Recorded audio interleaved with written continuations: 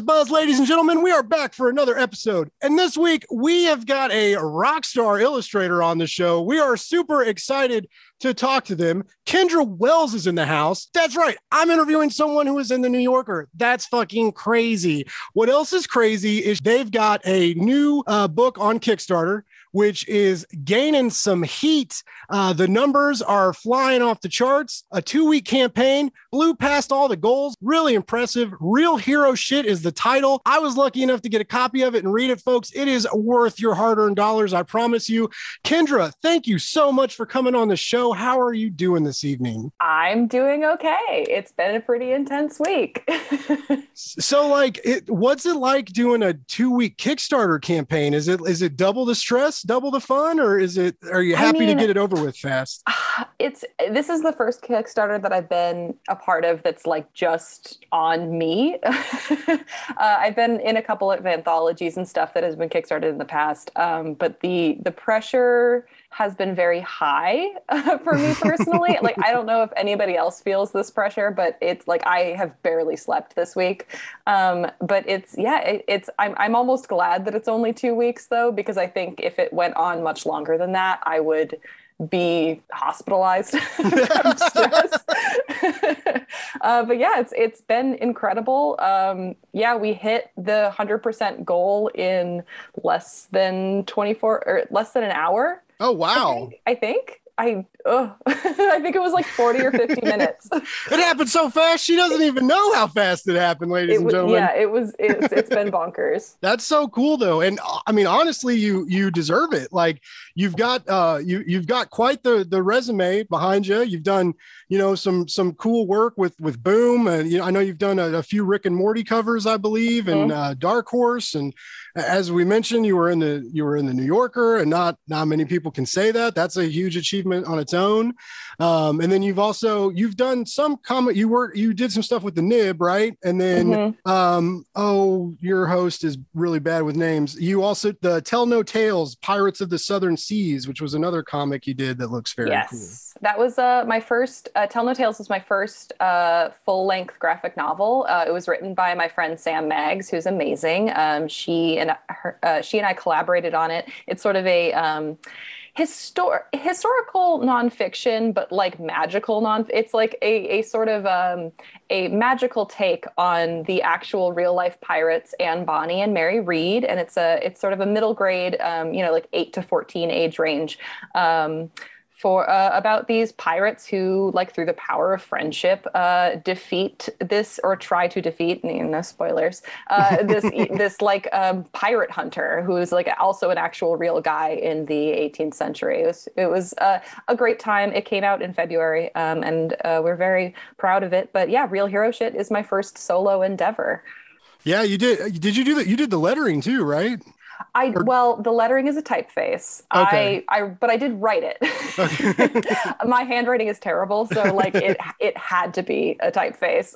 But I did some of the the sound effects and I did do the title, the front cover text. I did hand do that. Very proud of that. That's about the extent of my abilities. I love the cover. I love the title. Like, thank you. I mean, okay, so in an age where I just feel like titles get longer and longer and longer, like I appreciate the short titles that pack a punch. And using shit in it is like, it's just like strong. It's like hits Thank you. Shit, bam. It's really funny because before I sold the book, I was just like, I got to call this story something. I don't know. I'll call it Real Hero Shit because it's funny.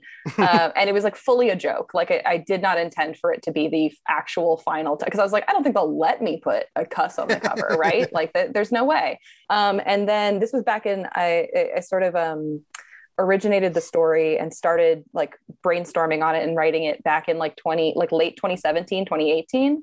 And I sold the book to Iron Circus Comics, my publisher, back in 2018. And then I had Tell No Tales to do, so I had to put it on the back burner for a while. And then as we started picking up the pace on production for Real Hero Shit, it got to the point where my editor and my publisher were like, so what do you want to do for the title? And I was like, oh, right, I have to think of something. And it kind of came down to, they were like, listen, some libraries and some bookstores won't carry your book if there's a swear word in it, because like even if you like bleep it out with like, an exclamation point or like a, an asterisk, a lot of places will just be like, hey, we can't carry that because it's, it's not family friendly. And I was like, okay, well, let me see if I can like think of something else. So I was like writing, I had this like long like notes app in my phone. It was like real hero-ish, real hero stuff, like real hero party, adventuring. Like I was like trying so hard to come up with it, and like nothing was as good as real hero shit. So it ended up being this, it's one of those things where it's like, you can't name something as a joke because it's not going to be a joke. It's not going to be a joke for very long. Well, I'm glad you stuck with it, because I think it makes it stick out even more. I mean, the story's great, but you have to read that to get the story, or even read a solicit. I mean, you look at that cover, and like I said, it's gonna grab you. It's cool looking. It's hard rock. It's metal. Like, it's awesome. Yeah, I mean, I hope so. It also, I think, it's an adult book. It is 18 plus. It has a firm R rating. So I think that it helps, honestly, to have it be a swear word and be like, hey, this is not for kids. Like, you can't, like, there's no, I did not want there to be any argument that is like, oh, well, I didn't know when I bought it for my kid and now I'm mad at you. It's like, no, it's fully for adults. Yeah, I could just see like a child during like the Eugene and Annie scenes, like, like, oh no, oh no, a cuss, a boob. Yeah, it's gonna, I kind of have this dream that it's like, maybe it'll get into bookstores, but it'll have that like plastic casing on it, like Borders used to do with like the raunchy manga back in the day. Yeah, yeah. We'll, man, Borders, bringing back the memories. I still have tons of unread novels and stuff. When Borders closed, I went around. I live in Kansas City, and I went around to like the local stores and snagged up like all the cheap books I could, which, like, I wasn't really into comics then, so I could have probably gotten some killer deals on graphic novels, but I was just getting I was like the highbrow literary fiction, getting my BA, like, that was your first mistake. You got to go lowbrow. I know, right? Like, what I learned I was in grad school for a little bit, and one of the best things I ever learned was my thesis advisor was like, I wanted to take the science fiction class, and she was like, no, you need to read like more real literature. And I was talking to another professor, and he was like, never let anyone tell you what real literature is. That's for you to decide. And I was like, it was one of the best things I learned in like many, many years of college that I'll be paying forever. Well, yeah, that's kind of, I mean, like, about the book, like that was my main, like, I don't know if we want to like jump right into like my thesis on this book, but it was really literally like, I'm tired. Like, I graduated, I went to school for comics and cartooning. I like got my degree in like a BFA in comics and cartooning from the School of Visual Arts. Like, awesome. Thanks, guys. And for years I didn't do anything with it because I was terrified of this idea that like it had to be this very highbrow, very epic, very serious, like this like life-changing, like Oscar bait kind of story. And what ended up happening was I just didn't make anything, which I think is like the saddest, like, result of that kind of fear. So I, this was like 2018, and I was like very depressed, and I was like, I need to start making work. And I was like, what would make me happy? And it was like, I want to do something stupid. Because like that's the kind of stuff that I like. Like, and granted, like, I say stupid very affectionately, like I wanted like that feeling that you get from that, like funny out there, like cusses and goofiness and silliness balanced with the serious stuff and the heavy shit. Cause it's like, I would say that, I mean, like, and you've read the book, like there's some heavy shit in there. Like, it's not all, dick jokes and goofs. But I feel like my real like MO with writing in particular has always been like, it should be funny. It can also be serious. There should be a balance of the two, because they, it's salty and sweet. You have to, you appreciate the sweet, the lightheartedness more if there's some heavy stuff to kind of balance it out. And the heavy stuff, no matter how high the stakes are, it doesn't matter to you if you haven't had a good time with those characters previously, like I don't know. No, I'm with you. I love every single character. Like you did Thank such a you. great job that your humor's on point too. Art's on point. Colors look great. Thank you. The letters look good too. Like I wouldn't have known it was just like a normal typeface unless you didn't unveil your secrets just a couple minutes I ago. know. I'm sorry. I'm like exposing myself here. I mean, credit to my amazing team in particular. My editor was the one who gave me when I was because I was like, I don't know if I can hand letter this whole book. And they were like, okay, here's a bunch of different fonts to try out. Here, I already put them in all of the pages. Like, check them out, see what you like. I think this one is best, but like, let me know what you think, which was immensely helpful. My editor is amazing, Kel McDonald. And then I had a coloring assistant, also, thank God, because I did all the colors, but I just needed some help putting down like the base stuff. And my colorist, Amanda Lefrenai, who also did the animation in the Kickstarter video, if you are familiar with it. Mhm. There's like she animated the little characters to do these like cute little poses and moves and stuff, and she did an amazing job, and I'm so thankful. And I like literally could not have done it without the people behind me. That's all. Well, I mean, a good team makes a difference. That's one. I always say this, that that's one of the magical deals of comics. Even someone who does like a lot of it on their own, like you did, there's still, like you said, color assistants, your editors, and it's like it's this community. It's a community. You build this little family to put out this awesome story, and I think that's why that's some of the magic of comic books is it's just Yeah. like there's a lot of heart and there's like different people's hearts in every page that worked on it, and it's just cool. You don't get a lot of that. I mean, we get it in like cinema, but Mm-hmm. then there's like too many. There's like hundreds of people that Right. work on a movie, right? So this is like more intimate, more controlled kind of. I don't know. It's It's hitting that cool. balance of like not hanging your hat on this like auteurship, like even still, like I was like, oh, this is my first solo book, I'm terrified, like I'm excited but I'm terrified. And it helped so much to have like a really solid team behind me to like check, like not only just use like sanity checks on stuff, but just to be like when when you're in the monkey house for so long you stop smelling the monkey house. Like there were things that I just like there was no way that I could have caught it if I was doing it fully on my own, and I'm very thankful that I had people like not only gassing me up and making me feel like this was a story that was worth telling, but checking me and being like, hey, like, are you sure about this? And I was like, oh my God, I didn't even notice. Well, and, I mean, you're dealing with it's what's just shy of 120 pages, I think. So I mean, like Yeah, that's I a think that's a lot. That's to it's just like here you do all that, Kendra. yeah, Like there you go. it was a lot. And it's fun. The very first deadline I had was to write the book, which is like, oh, of course, easy. And I was juggling a couple other projects at the time, and I realized that I misunderstood my deadline, and I had a full like month less to write it than I thought because Oh I just wow. like I had not been paying attention and fully on me. But so I realized this a week before my deadline. So I wrote the first draft of Real Hero Shit in a single week, and it was an extremely intense week. But then again, my editor Kel was amazing and really polished up that turd. Like, and I couldn't I'm very proud of my first draft, but it is so much better in the final product. Yeah, that's funny. Because I'm a procrastinator too. I mean, well, I do it on purpose though. Like Mhm. I will remember dates and I'll be like, I can wait. I can wait. I can get it done. I Yeah. work better under pressure. Yeah, that's the lie, right? That's what we tell Mhm. ourselves, and then it happens, and then we're like, why did we do this? It sucks. I'm working so hard and I'm so stressed. Yeah.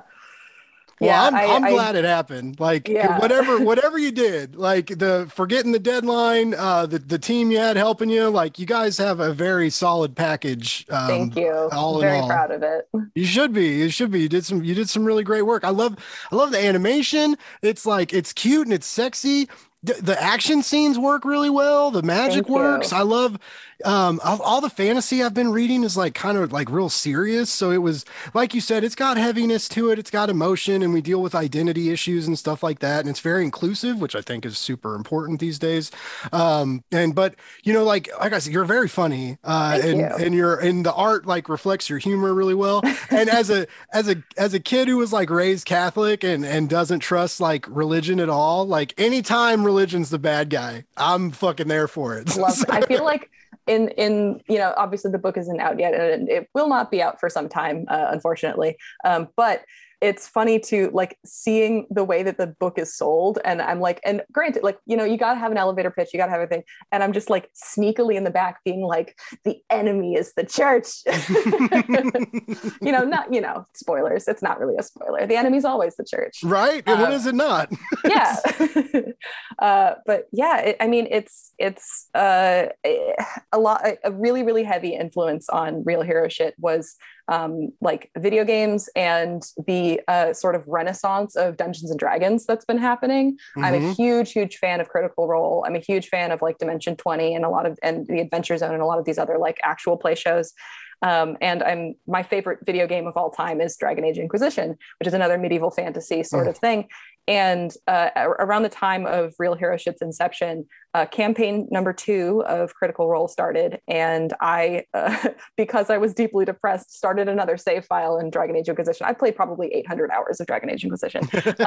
But it kind of like jump-started my brain into going, I can just do a story like this. Like, oh, I can have serious stuff that happens, but also I can have dick jokes and like funny scenes and like goofing off and like friendship and like, what I loved about the game and the games that I was inspired by was like, it reminded me so much of my real life friends and like my real life people that I loved. And I was just like, oh, it was like this insane like aha moment of being like, I can just write that. Nobody's stopping me.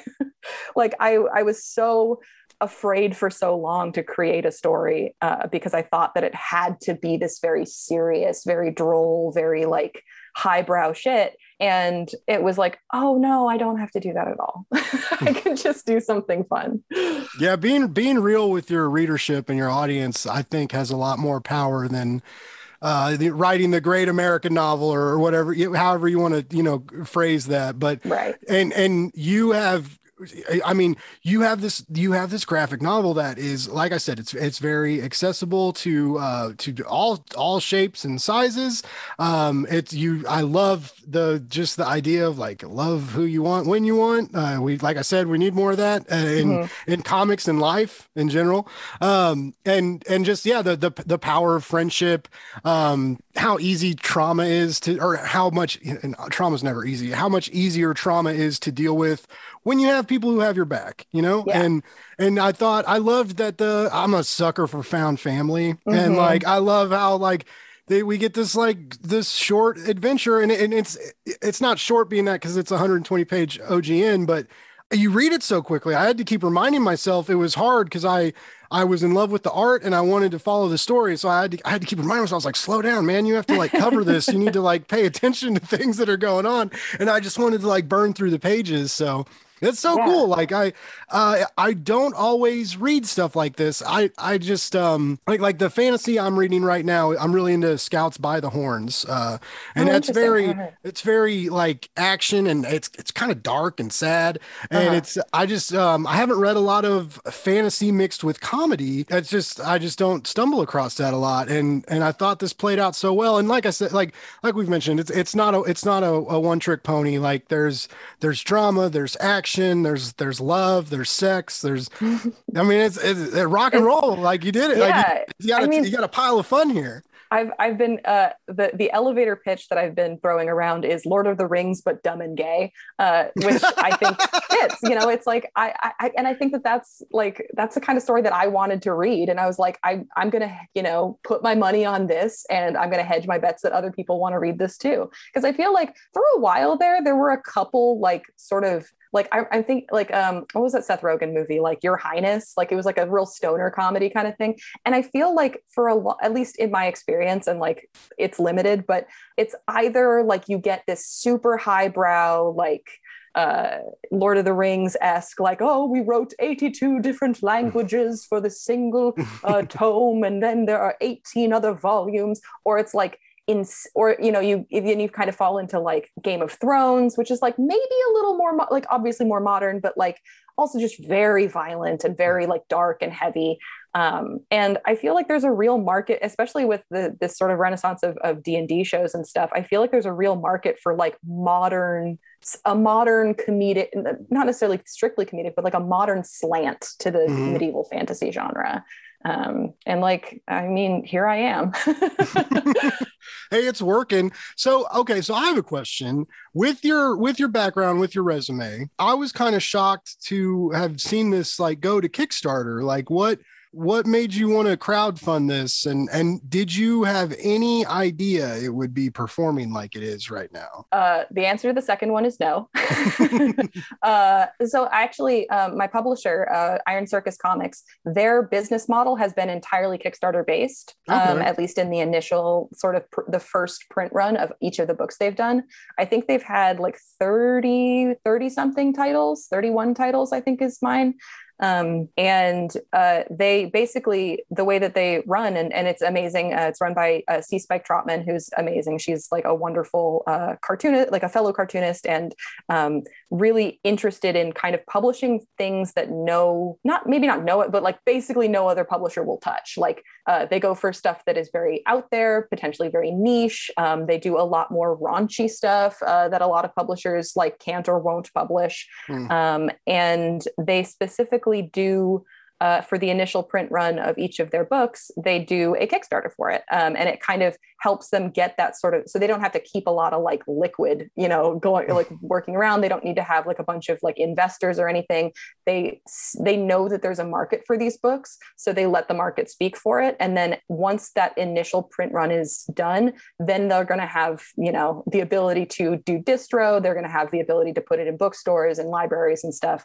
And it's great. I mean, they're an amazing publisher. Everything they do is gold, and they've never like had a Kickstarter fail. So I had a lot of faith that like, at the very least, this will hit goal. I had no idea it was going to hit goal in an hour, but and we still have like a week to go at this point, which is completely insane. I have no idea where this is going to land. But I'm very excited. I think Iron Circus was my number one choice publisher. It was the first publisher that I submitted Real Hero Shit to, and the only one that actually offered for it. So it has worked out. It's been I bet great. those other people are feeling dumb now. I hope they not. Right? Yeah. It's fine. It's fine. I'm deeply motivated by spite, so this is great for me. That's awesome. So you're a big video game fan. So Yes. you're already one of my favorite kind of nerds. So you obviously like comics because you make them. You're big into video games, big into RPGs. Like I haven't been gaming as much. I think something broke inside of me. Also, I started a blog and a podcast. So You're like busy. yeah, I get like all these review copies I got to read, and then like I feel like guilty when I I finished only Murders in the Building and on Hulu, and I was like, even then I was like, man, you really should like be prepping for these interviews and stuff. So I don't get a lot of time to game anymore, but like Final Fantasy VII was like my heart and soul, and I'll never forget like that, just like bawling when Aerith died, like and being shocked. I was in second or third grade, and I was just like, why is this video game doing this to me? Yeah.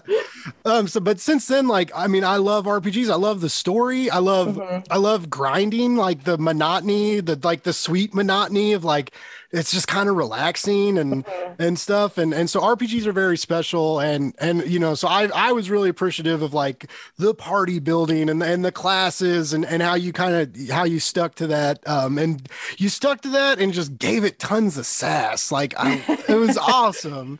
Yeah, So you said Dragon Age, right? So like yes. what other like big icon, like what RPGs are like get you fired up? I mean, the thing is, I consider myself a big gamer, and I talk a lot of game about it. However, I also am very bad at keeping up with games. I'll start games and then get to a part, and I'm like, this is too hard, and I give up. I'm like the quintessential like fake gamer geek person. But when I love a game, I will play hundreds and hundreds and hundreds of hours of it. I have recently, I started playing Mass Effect for the first time because that Legacy edition came out, and I finally was like, okay, like now's the time. And then I got to like halfway or a quarter of the way or something through the second one. And because I'm like, despite being this is a terrible combination. I'm not very good at games, but I also hate spoilers. So I never do walkthroughs for for things, unless I'm absolutely stuck and I can't get past it. And so I got through 2 and I messed up my romance with Garrus. And my previous save file was like 15 hours behind. And so I put it down and I haven't picked it back up again. I was so upset. I was like, I literally, this is like what I've been here to do, is to romance Garrus. But like, that's my priority in games is being able to romance characters. So I'm going to get back to it eventually, but I had to put it down because I was frustrated. I've been playing a lot of Stardew Valley for the first time this year, which has been really How relaxing. did you get anything done? I almost flunked out of school because of that game. The other problem is I really hyper fixate on these games, and I will play them until, and like I'm an artist, so my drawing hand is already pretty tender. I will play until I get tendonitis, and then I will have to medically put it down and not be able to play it, and then the hyper fixation fades, and then I forget to play it for a year, which is what happened with Breath of the Wild as well. That was the other big game. I played it so much at the beginning of quarantine that I injured myself and then I put it down, and I was like in the middle of a Divine Beast, and I was like, oh God, like I'm too scared to pick it back up again. I did pick it up recently and it's been very, very fun. But I love open world games. I love being able to like it's so corny, but like I love being able to like make my little guy wear little outfits and then run around and collect like berries and stuff. Like that's like my ideal. I also have been playing way too much Skyrim. I just started another Skyrim save file. Nice. Which is, you know. Are you playing that on your Switch or no? I'm a PS4 Skyrim only person. I feel like I just need the big screen for it. It's so funny because like some games I'm like Breath of the Wild I refuse to play on the TV for literally no reason. It's a gorgeous game. I should want to see it as big as possible, but I'm like, I only want to play Breath of the Wild when I'm like curled up on the couch and can play it like super close to my face. But yeah, I'm PS4 only. I'm getting the itch. My partner has an Xbox, like a Xbox One, and has the like legacy edition of Halo. And the first Halo game was one of my the first like console video game I think I ever played. Like back when I like got an Xbox for the first time, like however old I was. And I was so obsessed with it. I played so many hours of it. And I'm like but I never played past 2 or 3, I think. So I'm like, maybe once this Kickstarter wraps, if I've got nothing else to do, maybe I'm just going to like blast through like 5 Halo games. That's funny. I've always wanted to do that too, to like play through the stories. So many shooters, I'm bad at playing the single player campaign because I would just want to like hop into multiplayer or play like, you know, team deathmatch or See, I'm the opposite. I loved playing campaign on Halo. Oh, really? I also, my younger brother was a much more adept gamer than I was growing up. So we would play the co-op campaign mode on the first 2 Halo games, which was so much fun because I would just let him do all the hard stuff and I'd like toddle around, be like throwing grenades everywhere. That's my mode of playing. just throw grenades everywhere. Yeah, just lobbing grenades everywhere and like blowing myself up. See, I feel like the older I get, the worse I'm getting at video games too. Like I remember like being younger and I could like nothing fazed me, and now like I don't like the torturesome games. Like I'm intrigued by like Dead Souls and stuff like that, or Lost Souls or whatever I can't remember what it's called, but like dying like over and over again and having to like figure out what you did wrong. Like I have to do that in life. Roguelike games are like, I don't so brutal. I still haven't got, literally it seems like every single one of my friends is obsessed with Hades. And I still haven't picked it up yet because I'm afraid of either being really bad at it and not liking it, or worse, liking it a lot and losing, you know, the rest of my year to that. Yeah, I imagine that's got to be just with anything. Like, I mean, binging movies or shows and stuff like that. Like when you're an artist and you have an artist or an illustrator, like your all's deadlines are a little bit different. You know, like. Because I imagine you do like, you know, I'm imagining you do like promo work and stuff, or not necessarily, not promo, that's probably a bad phrase, but like you take on gigs, right? Like you probably like do art for other people and and stuff. Like the real game of being a full-time illustrator is you're freelancing at any given point. You have no idea what's coming down the pipe. You know, like I will go like months with just being like, okay, well, I'm kind of scrounging around around, and maybe I'll open some commissions for some friends or something, or like do some like solo work or what have you. And then someone will show up in my inbox and be like, hey, here's a huge, awesome project. Do you want to work on that? And I'm like, oh, okay. Yeah, sure. That's my summer. But yeah, it is funny too, because this was the first book I've ever written, Real Hero Shit. And it was so different. It was like, because on one hand, I wrote the book in a week. It took me a year to draw it, like there's no comparison in terms of the time difference. Like it is a lot easier. It is I'm so sorry to my writer friends. It's a lot easier to write a book than it is to draw it. Yes. I think everybody knows. I think that's pretty, I don't think anyone's going to get mad at you for that. But that's the thing too, is like, I would be writing the book. And even after that, like grueling week of writing the first draft, when I was doing edits, I was exhausted at the end of the day. It felt like my brain was turning inside out. Like I had to writing a fight scene is insane, because I had to like stand up and be like, okay, so if the one hand goes here, it's going to connect with their right shoulder, but then if they're going to parry here, like I had to like choreograph these fight scenes, and it's exhausting in a completely different way. But yeah, it's comics is grueling. Comics is really hard. Are you, do you draw, like, are you digital? Or a little bit of both? You are? Okay. I'm 100% digital. I'm lucky enough that my dad works with computers, and he had a very early copy of Photoshop that I was allowed to use in like the 7th grade or something. And then I got really into, I don't know that you're familiar, but the Oakaki boards, they're like these online they're basically MS Paint, but they were like a web browser version of MS Paint. And you could draw pictures and then upload them to these like forums. And then people could like comment on your art and like, you get feedback and stuff. And it was a really amazing community. But I got obsessed with that in like late middle school, early high school. And basically ever since then, I've been 100% digital. It's just where I'm most comfortable, and I love being able to undo. Yeah, I saw some bigger comic artist on Instagram the other day. I think it was this cover artist I like, Kale New. Anyways, somebody, long story short, but they to fix a picture because it was all inked and drawn, and you can't, like you said, you can't undo, you can't erase part of it. And he like took a piece of paper and redrew the part of it and cut it out and like put it. And I've never seen that done before. And I was like, wild. Holy shit. Like it blew my mind. I was like, wow.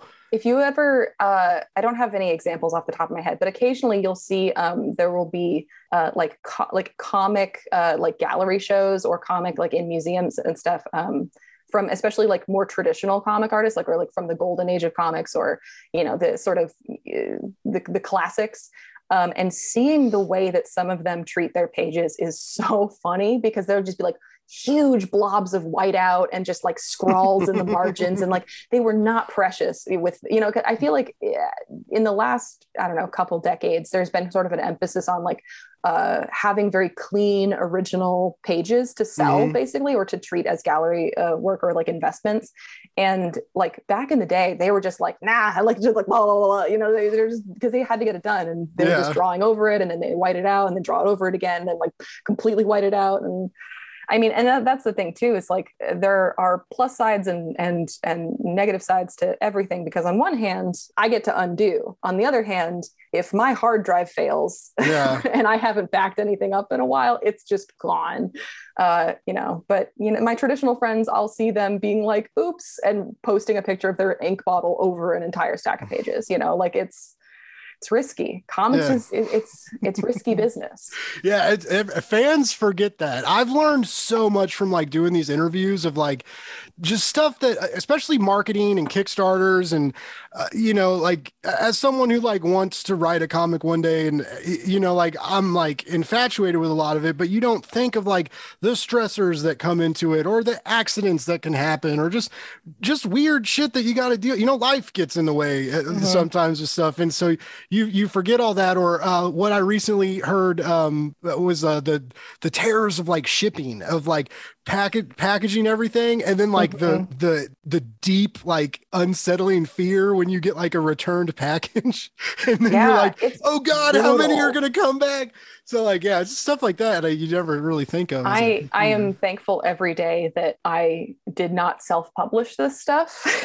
Like all the respect and all the love to people who are self-publishing. I think it's amazing and it can be like really, really beneficial and really wonderful. But I love not having to go to the post office. Yeah. I love not having to work. And like one of the really excellent things that I about Real Hero Shit is we are printing domestically. So at least for domestic orders, we're not going to be.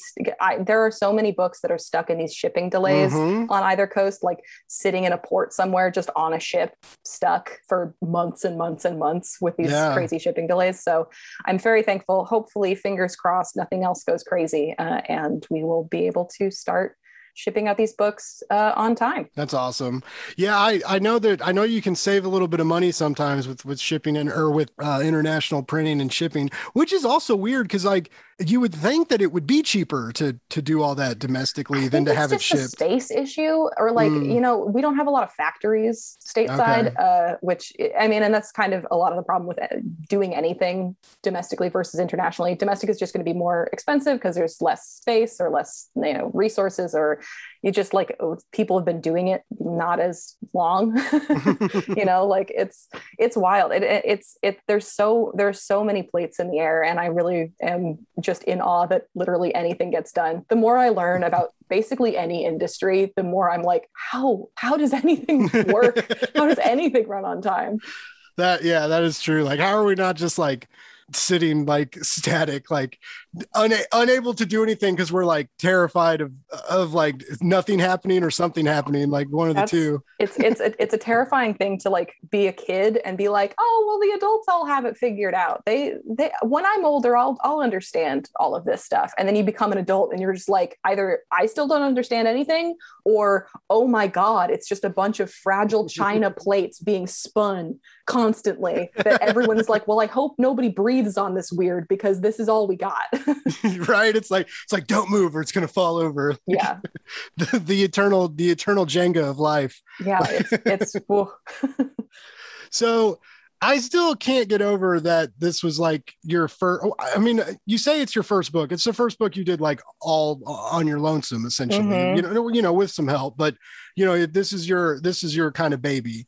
Yes. That was like yours, like all yours, and just the crazy success you're having. Like Thank you. it is gnarly. Like It's I've been oh watching your Kickstarter numbers. And I'm just like, this is on my end. Like when I hear about a book and know like we're gonna talk and stuff, and it's fun. Like I get into like I'll do like some retweets and some posts, and in my mind I'm like I'm helping, and like but I'm not doing much. Like it's super easy to retweet something on Twitter. You don't have to be a yeah. I marketing mean, strategist to do that.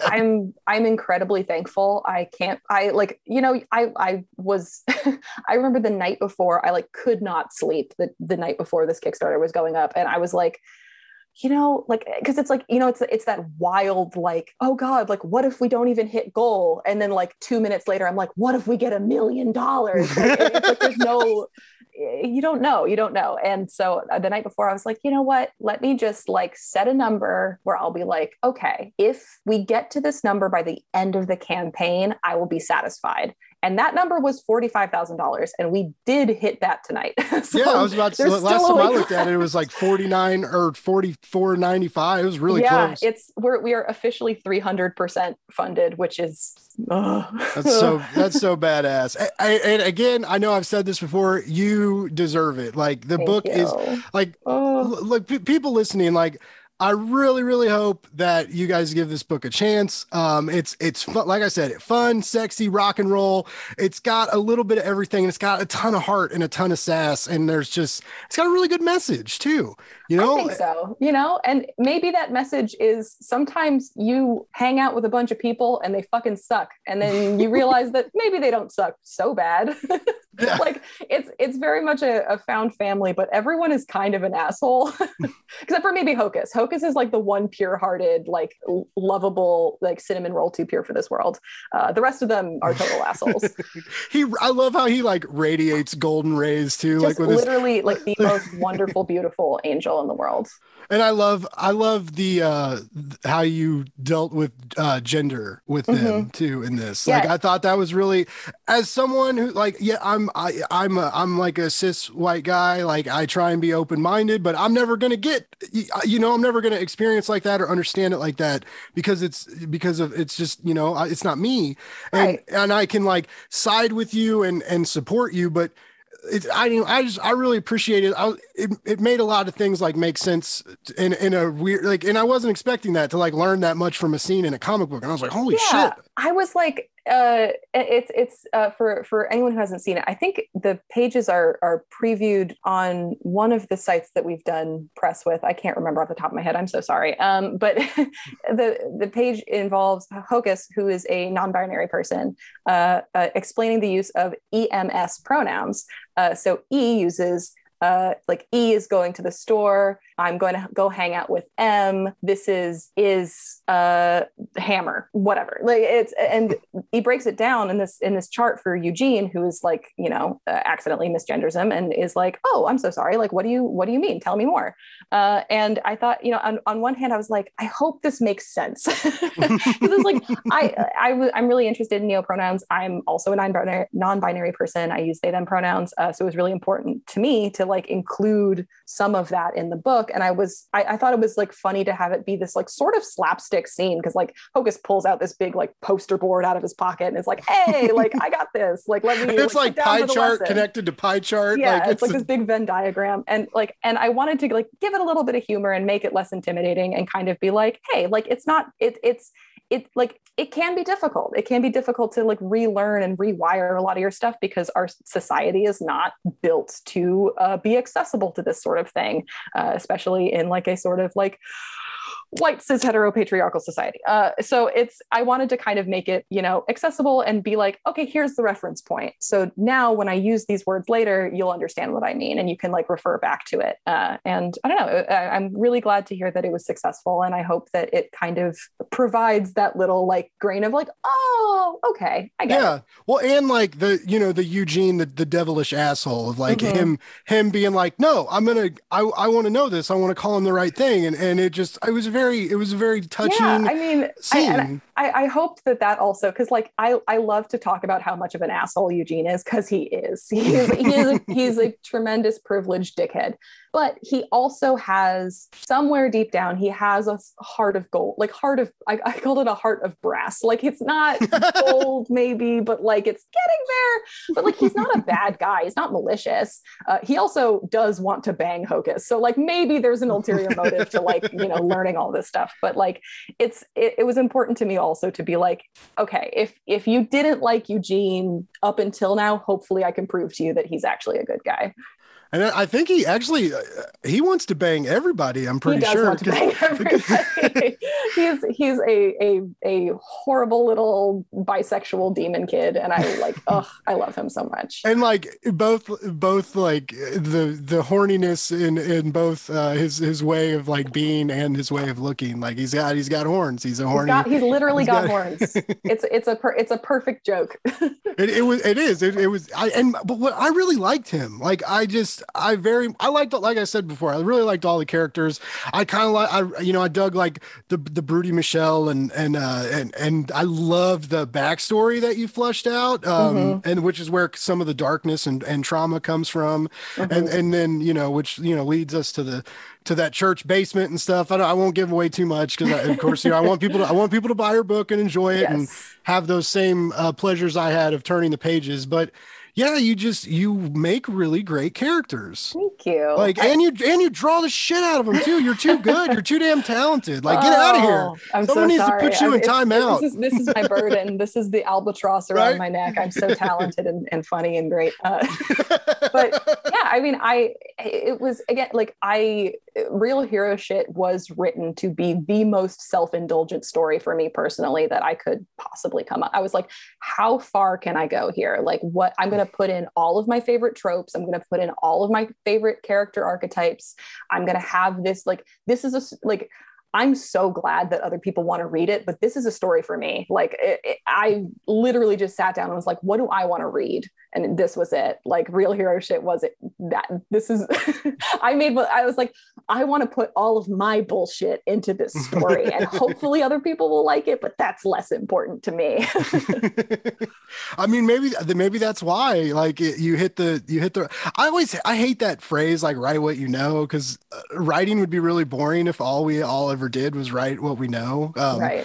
Especially because none of us know what it's like to perform magic and to be like a demon prince. Like we don't know these things, but I really just, you just nailed it. And it was really fun. And like I said, there's so much for everybody, which is, you have such a great way of including people in your readership and audience and having us like feel attachment in different places. And that just plays in with the narrative too, of like inclusivity and, you know, like let people love each other, you know, and it's just, you did that so well. And in this shit world where there's so much, especially like on the internet and with comic books of like the shit about politics and forcing agenda down people's throats, which I don't agree with. Like I want politics in my comics. I want to see culture in comics because it's literature. We need culture in literature, or it's not that great, you know, like art reflects life. It's how it should be. But I really loved how you did all that. You were like, no, but none of it beat anybody over the head. It was naturally in the plot. It made sense. It flowed. You got to know these characters. And so it's just like, you very much like stuck your middle finger up and you were like, no, you could put all this in an original graphic novel and in a comic book. And it's not, you know, you didn't make me feel like I was guilty for being different. You made me like feel like good about myself. And, right. I mean, like, that's what you want. Like, it was awesome. And that's, I mean, like, I think part of the reason why people have, especially in the last 2 years, gotten really into like tabletop RPGs and RPG games and stuff. And like, I think that there's a very powerful tool in playing another character. I mean, that's like why I love tabletop RPGs too. It's like, I love creating characters. I love experiencing these people, but there's also something deeply like really, really important about putting yourself in the shoes of somebody completely different than you, and then sitting and thinking about their motivations, thinking about their history, thinking about why they would act the way that they did. You know, even if you kind of go with this like, oh, I'm going to be a big like orc guy and he's a big himbo and he's going to have a big axe and like, I'm dumb. Haha, that's the joke. Eventually, you're probably going to get to a point where you have to have an emotional moment and you have to sit and think, what is this guy going to respond to this emotional moment with? And, you know, I was talking to somebody online recently about like about exactly the write what you know thing. And the thing is, it doesn't have to be, it's sort of, I feel like the phrase is kind of misinterpreted because it's like, it shouldn't just be, oh, write solely from your own experience, because that would make incredibly boring art. It should be, okay, I know people of all races and creeds and genders and sexual identities and all of that. And I know them and I love them. And they're the people in my life that I care very much about. So like, that's what I write. That's what I know. That's what I write. I want to write this word. Like, it's not, you see these arguments too, with this very like Tolkienian medieval fantasy thing where it's like, oh, elves are white and skinny and like, that's just the rule and like blah, blah, blah. And I hate that because it's like, you already have elves. Like, why can't they just be black? Like, I don't understand. Like, magic exists and you're telling me that like this fantasy character can't be fat? Like, that's insane to me. So it was like, it was a complete like non-issue. Like, I don't know, like, not to toot my own horn, but it was just like, oh, right off the bat, I'm like, this is how I'm going to draw these people in the book, even just like the side characters and the backgrounds of like these towns and stuff. Like, they're all going to look different. They're all going to represent the world that I live in. And I think it's silly to do anything else. No, you're totally right. And also, Kendra, just so you know, when you reach $45,000 on Kickstarter, you could toot your own fucking horn all day. Like, don't ever stop. You put in that hard work, like you toot that horn, and you should, because it's just I'm glad so many people are going to read this, and so many people really have excited. backed it. I can't wait for this book to be out. I like it really is my baby, and as much as I'm saying that it wasn't for anybody but me, it means a lot to see people, to see even just the potential. You know, like we've had some page previews and stuff, but for the most part, the people who are pledging to this book have not seen anything of it. And having that faith, having their faith and having their trust and being like, oh yeah, I'm going to spend my real human money on this, but like sight unseen, is buck wild. Yeah, I'm really into Kickstarter. It happened.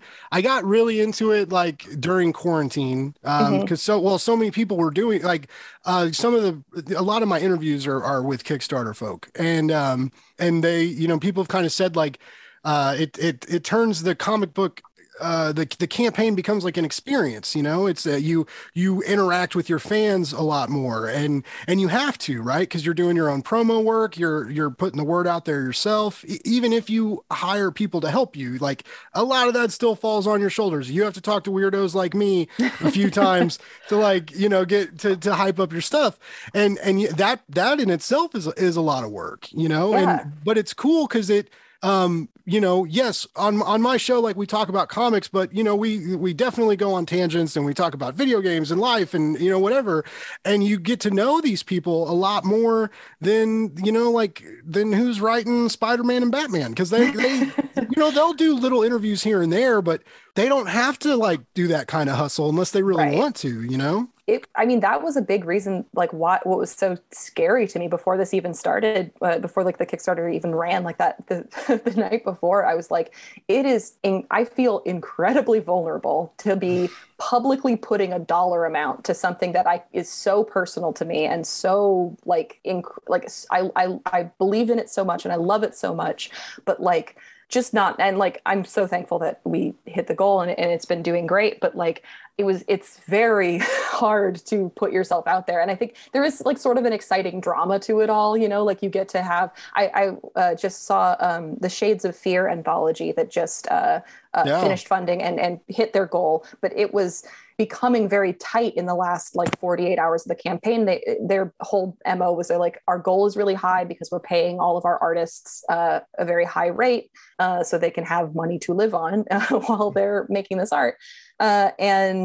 But it was so incredible to see so many people I know, like my peers, my friends, a lot of the people just like come out and support and like really, really rally behind this book and hitting goal in the 11th hour. And it's just like, it's very exciting and fun to see that.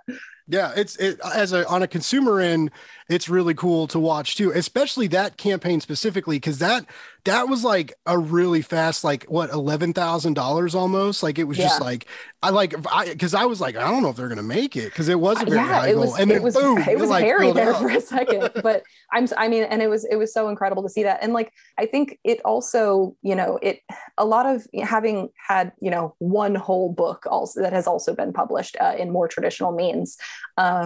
So much of that is behind the scenes, and so much of that is just like your audience never sees it, or you know, it's you don't get that sort of transparency. And even Kickstarter, there's so much going on behind, like, you know, again, I think some people that I've been telling about the Kickstarter were like, oh, congrats, you hit goal. Like, good luck on the book. And I was like, the book's already done. Like, like it would have been really bad if I had done all this work and it didn't come out. Like that would have sucked. But it's, you know, it's interesting to have this sort of like one-on-one with your customers and with your, customers is a very cynical way of looking at it. Your readership and your base and the people who are interested in this book. I also like have just recently my geriatric self has gotten on TikTok, and I've been posting about my book, and it's actually been getting a bit of traction. And I've been like talking with people who might not have any idea who I am, or like don't follow me on Twitter, don't follow me anywhere else. And that's been very exciting, because I've been like, oh, this is great. So now I'm connecting with these new people who had never heard of it before, who are looking to get into comics, and then I can like recommend them new comic books, like by my friends. You know, like it's very exciting to like start building that circle fall out in a completely different direction too. And I don't know, it's been wild, and I can't believe that there's still going to be a full week of this. Yeah. It's been I'm sure it's been like a fast and crazy week for you. Yeah. But is it still like, do you still got like the weird jitters? Like since I mean, cause it's funded and It then is funded. some. It is funded. Well, I think it's like a combination of not quite jitters anymore, just kind of like residual shock. And we're gunning for some stretch goals. We hit our first stretch goal yesterday, I think. Yesterday, the night before. And we are halfway to our second stretch goal. We are putting out an illustration like print set of the chapter illustrations in the book. Mm-hmm. That was the first stretch goal. And then we're also planning to release enamel pins of all of the characters. Yeah, I saw the pins. I really like those. Yeah, so those are going to be released at every 10K post the first goal. So so far we're halfway to the first one, but we still have a whole week. So who knows? Maybe we'll get $40,000 more in the next week. I mean, it's not stopping. So it's and you have like you have a pretty healthy following, like already. You know, like yeah, I haven't scared them away yet. Do you think that helped, or because I know there's a lot of people that buy comics, you know, like they're set in stone. Like a lot of people are like, I don't know about Kickstarter, even though people like me and a lot of great creators are putting out great work on Kickstarter, and they're still like, no, I want to go to a comic shop and buy my stuff or order it from Amazon or whatever. But yeah, but you have like, I mean, you're kind of a rock star. I'm just I think that I'm incredibly lucky in I've been online for a long time, and I've been involved in like fandom spaces for a while, and I think that really helped me get my foot in the door with a lot of this. It still kind of blows my, like, it's something that I don't think I have a full grasp on, but I'm very thankful for it. I'm very thankful that people are interested in supporting my work and following my stuff. And especially now where before this Kickstarter, my Twitter is mostly like dumb jokes. Like, I don't know what people are following me for anymore. I'm very happy that they're supporting. But yeah, I think it really helps. And I think it is no small feat to get and maintain an engaged fan base.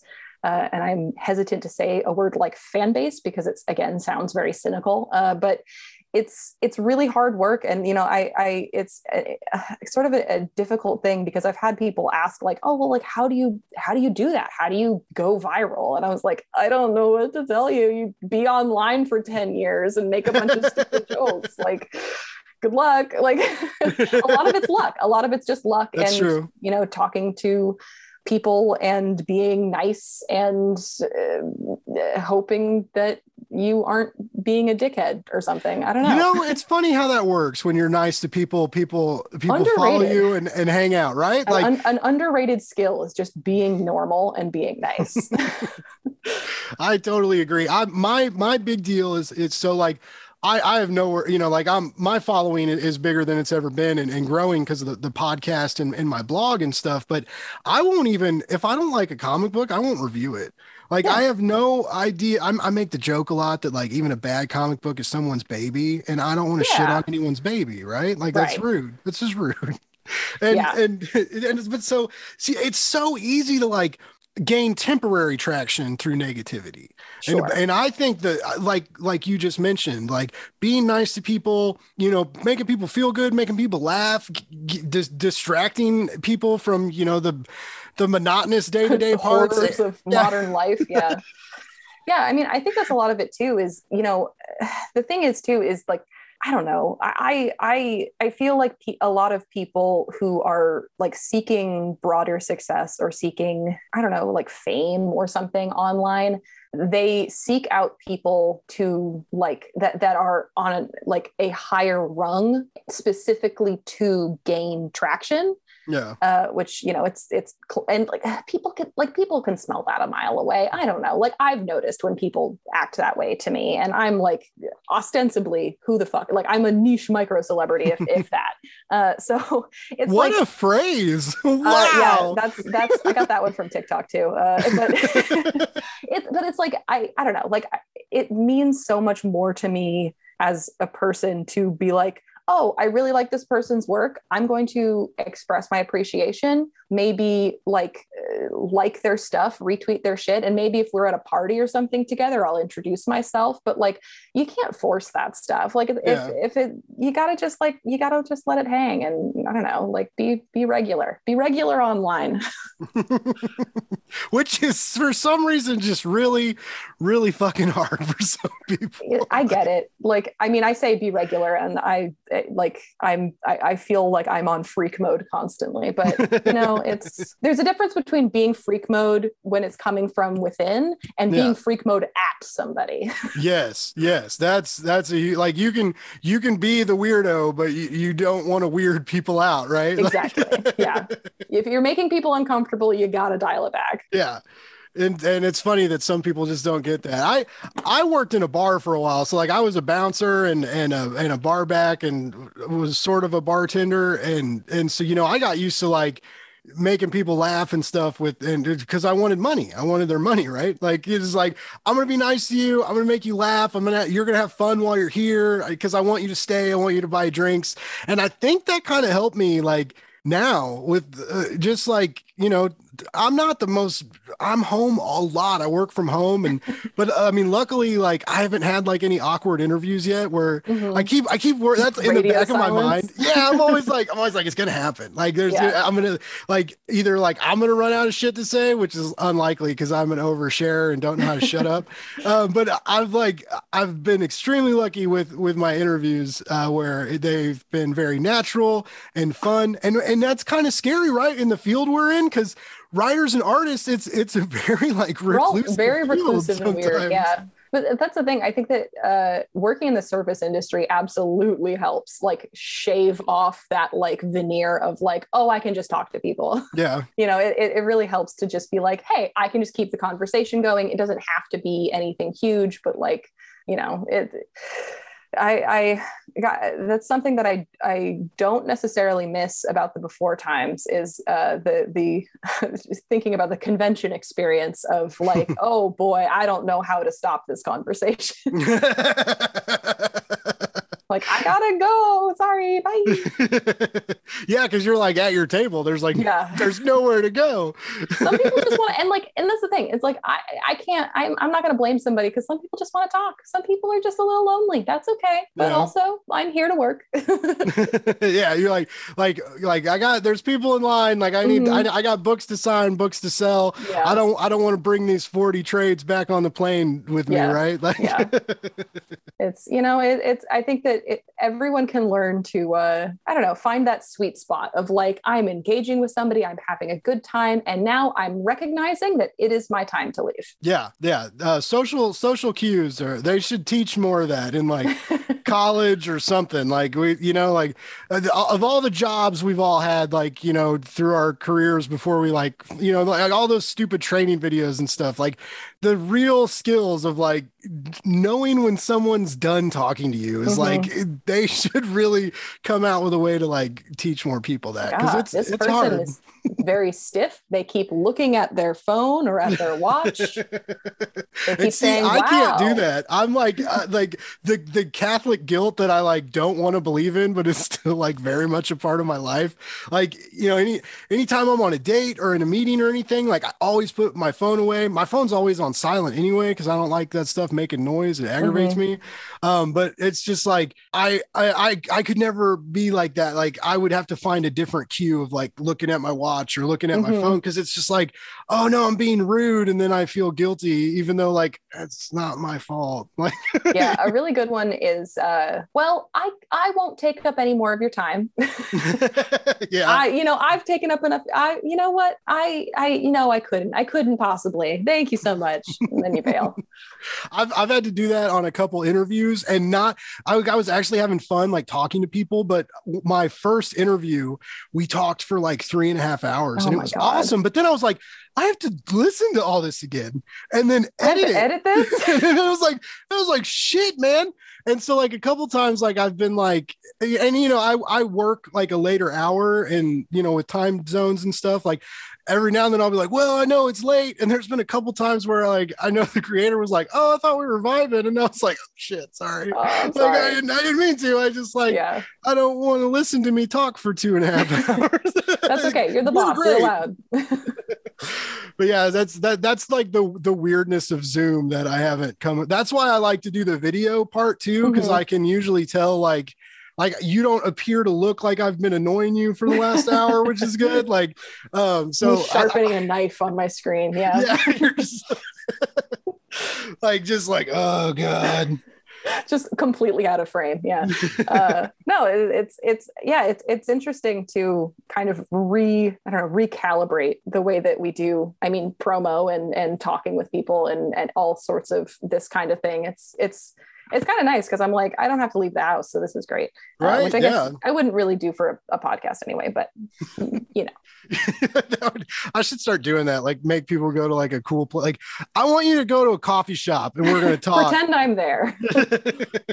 Well, now we have like the green screens though. Like my Mac I'm using a Mac from 2013 and it's like hanging on for bare life. I literally same. I cannot use the fancy green screen backgrounds because my machine is so old. It's right. Like, I don't know what you're like, doing. no, I don't want to. Sorry. Like, okay, well, I just wanted to hang out with the cool kids and put like a big poster of Carly Rae Jepsen behind me or whatever, but that's fine, I guess. Which is also funny because like our phones can do it. Like you can like do like the Instagram filter and like move your body around like but anywhere. It's like not the iMac, not this big powerful machine. that we paid like $2,000 for the Apple Signal many years ago, and now it's just like I'm gonna do what I can for like, as long as I can. You're lucky you're getting a webcam at all at this point, right? Okay, fair point. I need to upgrade my computer. All right.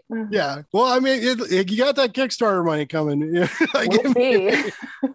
I know a lot of that goes to like print. That the one thing that I don't think people realize with these is when you get tons of backers like this and the money starts building up, a lot of that's going to go to printing. It's not all mine. Yeah.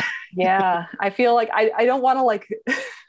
I haven't had anybody like, we'll see if it continues if the number continues to go up, I might have to talk to some people, but so far people have been very chill about it. But I anticipate at some point somebody's going to be like, oh, so you're rich now? And I'm like, this is for printing a book. It's not all just like my profit. Like, like this will be a modest sum of money that I will then need to live on for probably 6 months. So don't get too excited. And then probably also in like, use that for your neck. Well, I guess you live in a different world because like you're the artist, so you pay yourself, right? But like you just said, like you got to live on that money and make it. And that's the thing too. My part of that Kickstarter pie is going to like my flatter, like my color flatter, and part of it is going to the promo guy that we have. It's like it's being sliced up. Like I thankfully don't have to, like my only costs are like my rent and like my electricity and my food, but it's a business. You are a human. You need food and electricity. Because you're like, I didn't really know what I was doing. I kind of wrote this fun book that was cool to me, and now it's like and now I have to do my taxes. Like that is. I heard about that the other day too. Which I don't know why it never clicked, but like I know like when you make over a certain amount, you have to you do a Kickstarter tax form and stuff. Oh God, I'm not. Government's always got to get their piece, right?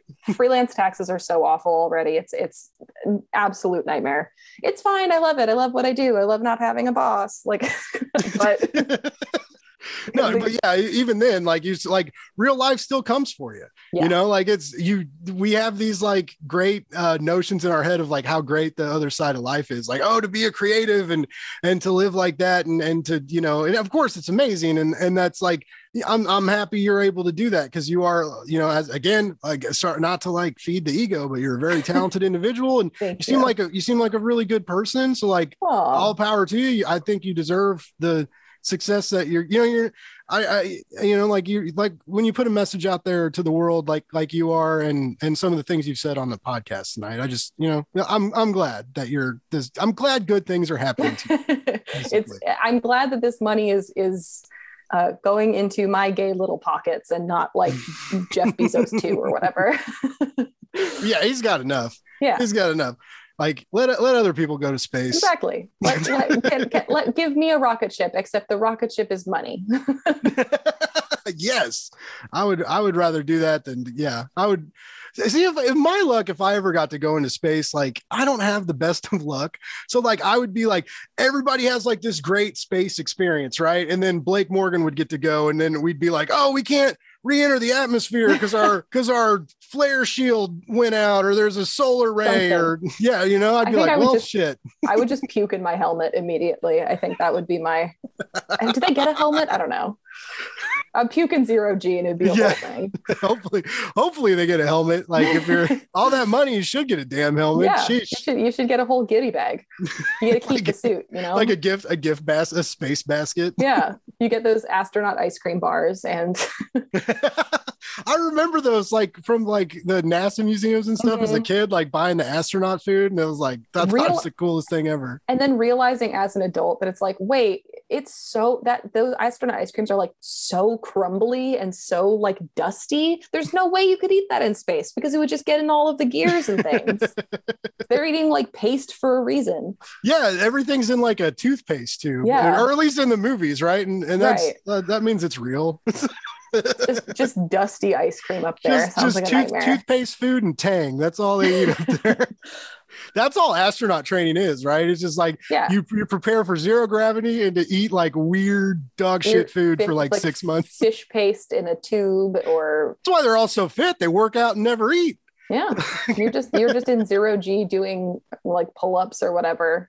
Speaking of space and going back to Mass Effect, yes, the whole time I was reading your Real Hero shit, like I know you've probably got like more projects in line, but with your love for RPGs, like it would be, you should write like a riff on Mass Effect and like just like this, like just Real Hero shit in space, basically. That's the thing.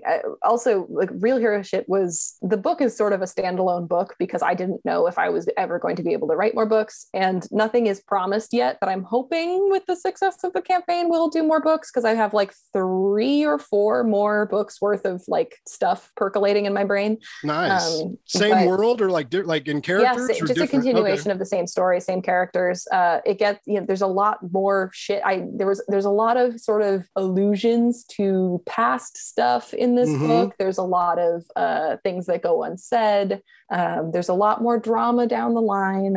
So we'll see. I'm very hopeful to do more of Real Hero Shit, but we'll see about space. Space is like, I admittedly have never been I loved Star Wars, like I love Star Wars and everything, but I've never been a huge space person. And also I think the idea of designing spaceships is very intimidating to me.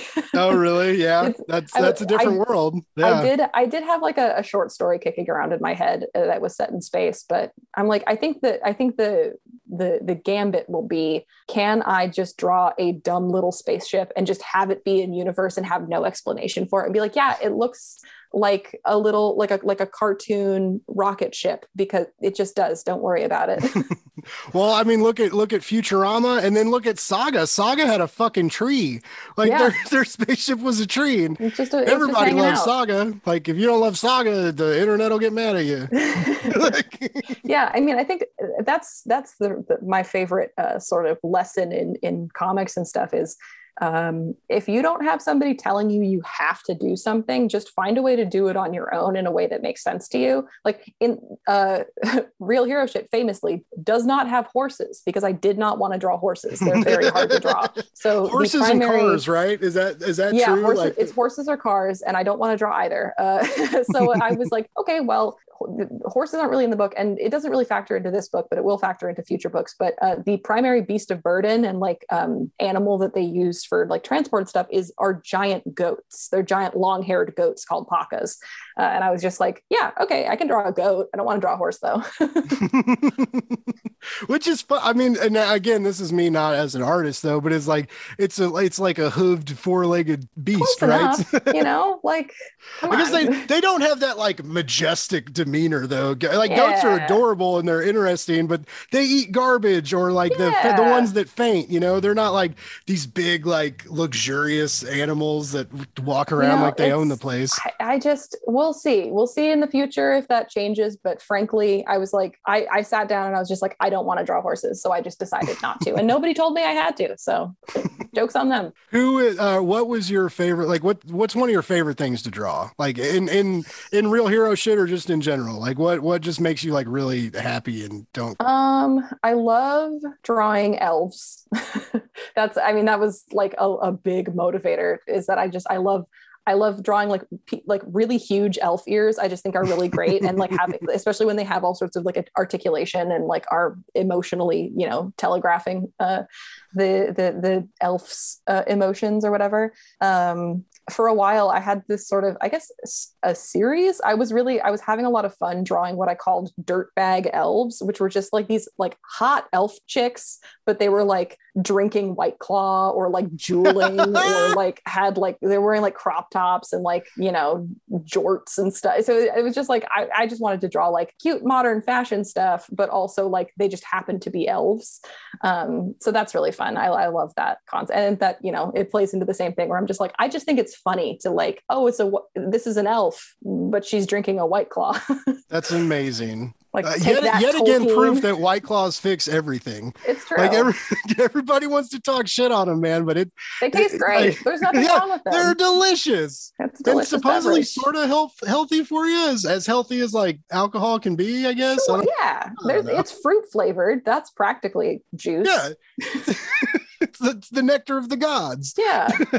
I just basically anything that would make J.R.R. Tolkien like make his brain splatter out the back of his skull. Like that's what I want to draw. Like just like elves doing dumb shit, like whatever. Like that's my favorite shit.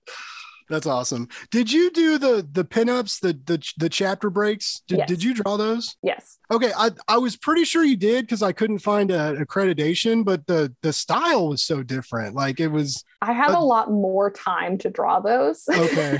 So it was just basic. I drew those last after I'd finished the whole book because it was something that I wasn't sure I would be able to include. But yeah, all the chapter break illustrations and like the little like cartoony drawings on the opposite pages as well. It was just comics are weird because you have to draw basically anywhere from 1 to like 9 finished illustrations in a page, and they also have to be very small, and you have to do them incredibly fast. So it's like it was nice to take the chapter illustrations to be like, I actually got to sit down and like really plan them out and like sit with them and spend like a whole day drawing this single, you know, image, which was really fun. I loved that kind of like it's such to me anyway, it's such like a classic manga thing. Like I remember reading like Sailor Moon or Paradise Kiss or like all of these, like I've got like piles of manga just out of frame here. But because they were usually serialized comics, they had sort of like chapter illustrations or chapter break color, you know, things. And the artists would just clearly be having such a great time drawing all of their characters. And they would usually be drawing like them in like high fashion outfits or like just like cute, like, oh, they're all holding a watermelon or like whatever. And it was just like, it's just such a sweet thing to like see these characters doing something completely outside of canon. And I really wanted to do that. And I'm lucky that my editor and my publisher was like, sure, whatever. And I was like, yeah. Well, I mean, they look great. If anyone told you not to do that, you should fire them because they're like beautiful images. I was really excited about him. Yeah.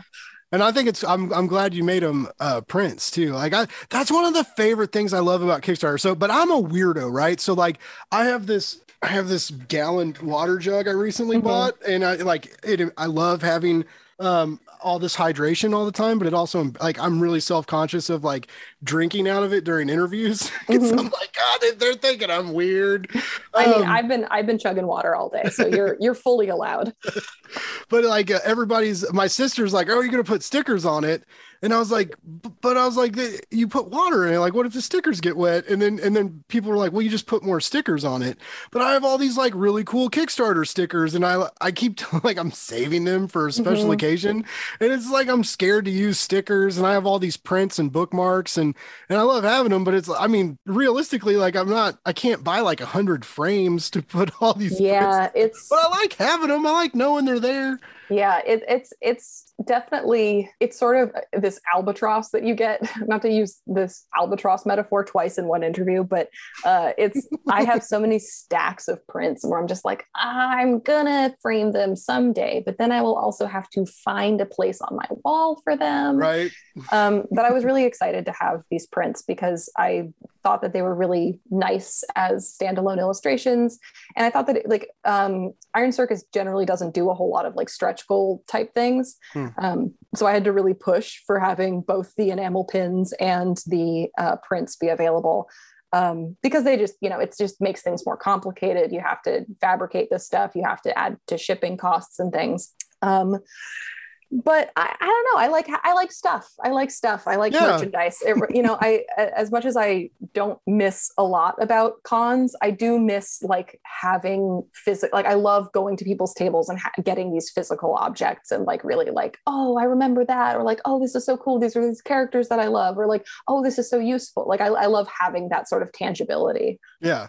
I do too. I'm that guy so I totally have revamped like the way I'm buying comics now. You see behind me, I like the hardcovers and trades and stuff, but I have really adjusted my monthly pull list to make it so where I can back more Kickstarter campaigns. Then to back more Kickstarter campaigns, I started backing digitally, right? So I was like, oh, I'll do digital so I can get like do more campaigns and I'm running out of room.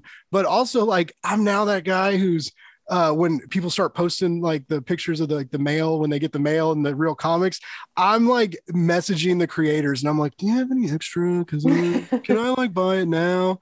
And so I don't mind, but it's like, man, I'm buying Kickstarters twice because a lot of times you get the digital for free, and then I'm like, no, I'll pay for it later. But it's I need to get like an e-reader or something to like have a place for all of these ebooks to live, because they just get lost on my computer for me personally. Like I'm not going to sit like at my desktop to read a book necessarily.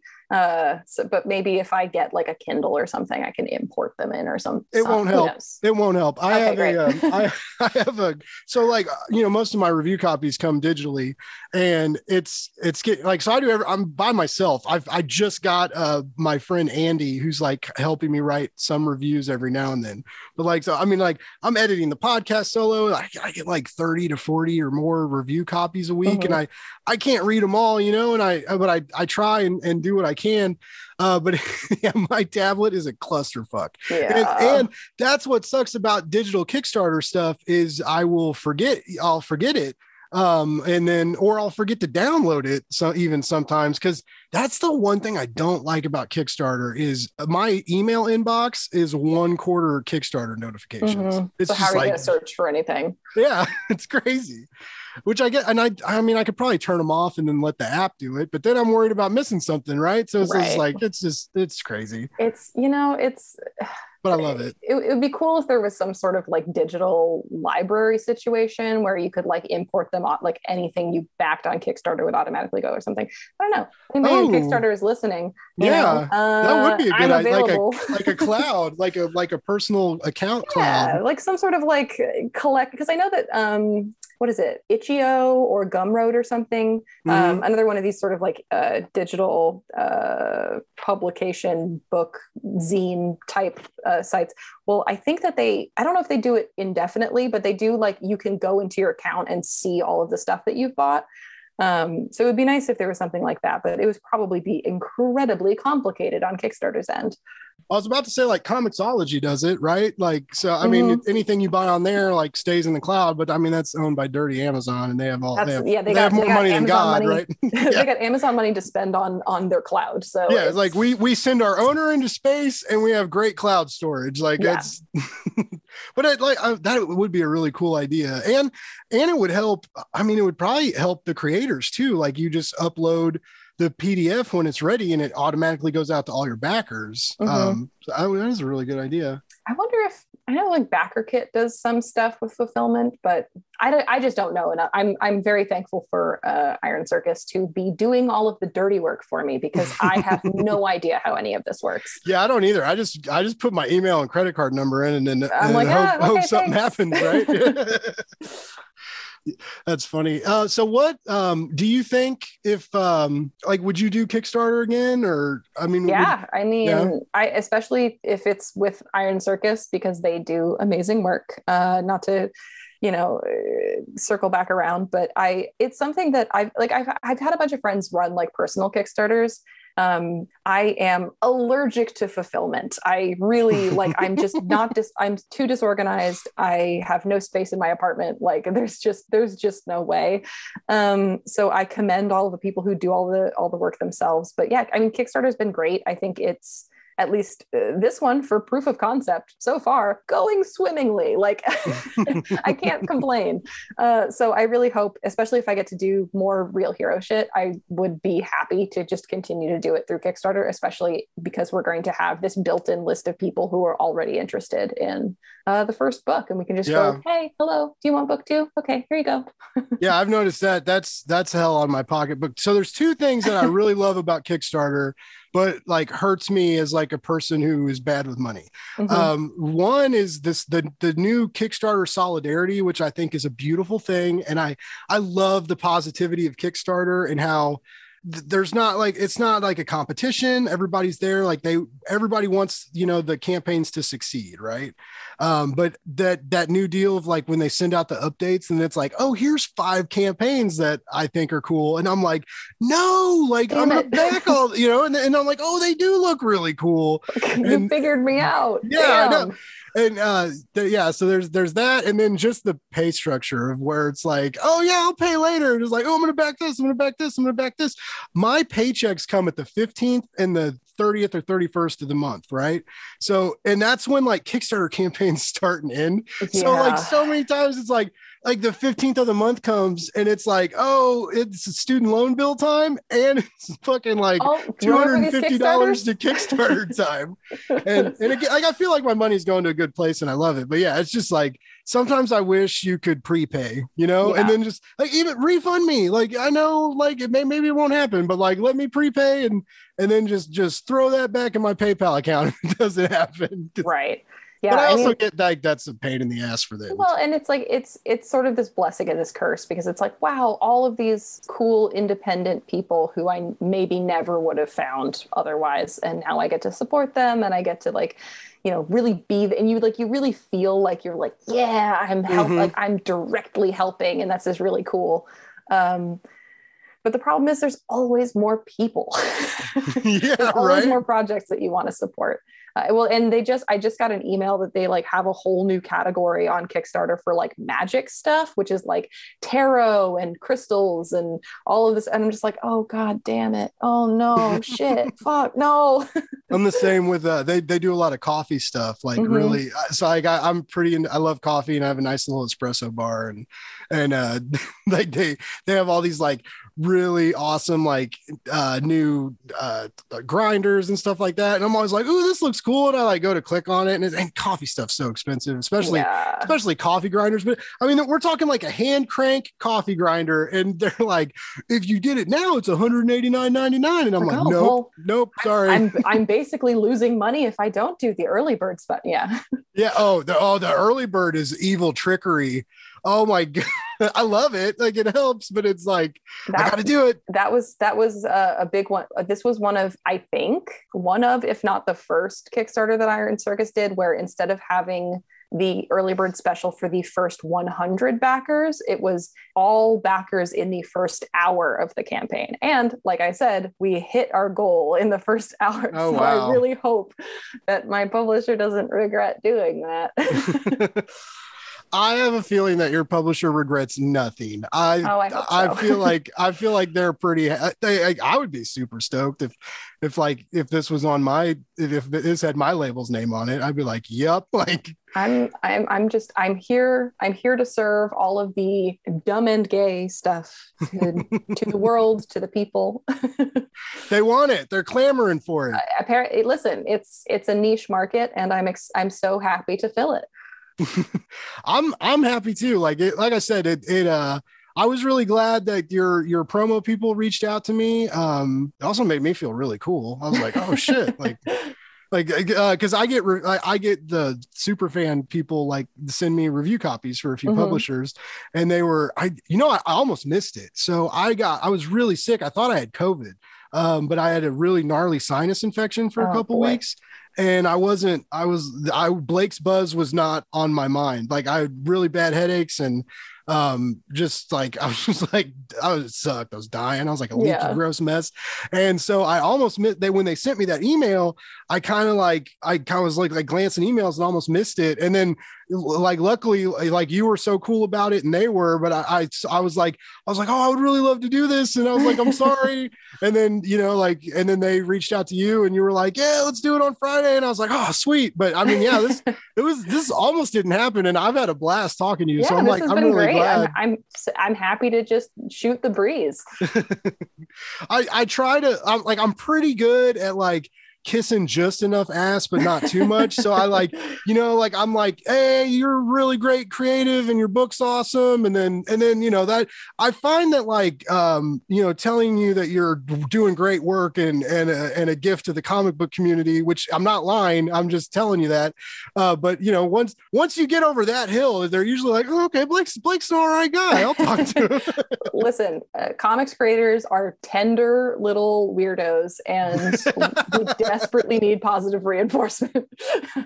That's what because it still shocks me. So I've been doing this just over not quite 3 months yet, the podcast. And I was doing the blog before that, but it like really freaks me out that sometimes I'll read a comic book and really like it. And then I'll be like, hey, do you want to talk about it? And then it freaks me out even more when people come to me. And now I've got I do a lot of work with Kickstarter campaigns, and now it's like my podcast is booked out like almost all the way through November. Congratulations. It's nuts. Like I have no idea what I'm doing. That's the secret. That's my secret, Cap. Like nobody knows what they're doing. So as long as you're like vaguely organized about it, like people will be like, yeah, okay, sounds great. I just had to, so I'm 36 years old. I just had to start using like Google Calendar because I was getting too many requests and I was like almost like forgetting when I had like interviews and stuff set up. That's an accomplishment. Yeah, it's also, I'm really resistant to like calendars and planners and stuff. And it was one of those things where I'm like, I was kind of been keeping a planner. And then like this past 2 weeks, I'm like, okay, all right, I can't keep track of it. I got to start writing. And I'm like, oh, this is so much easier. I should have been doing this the whole time. Yeah, right.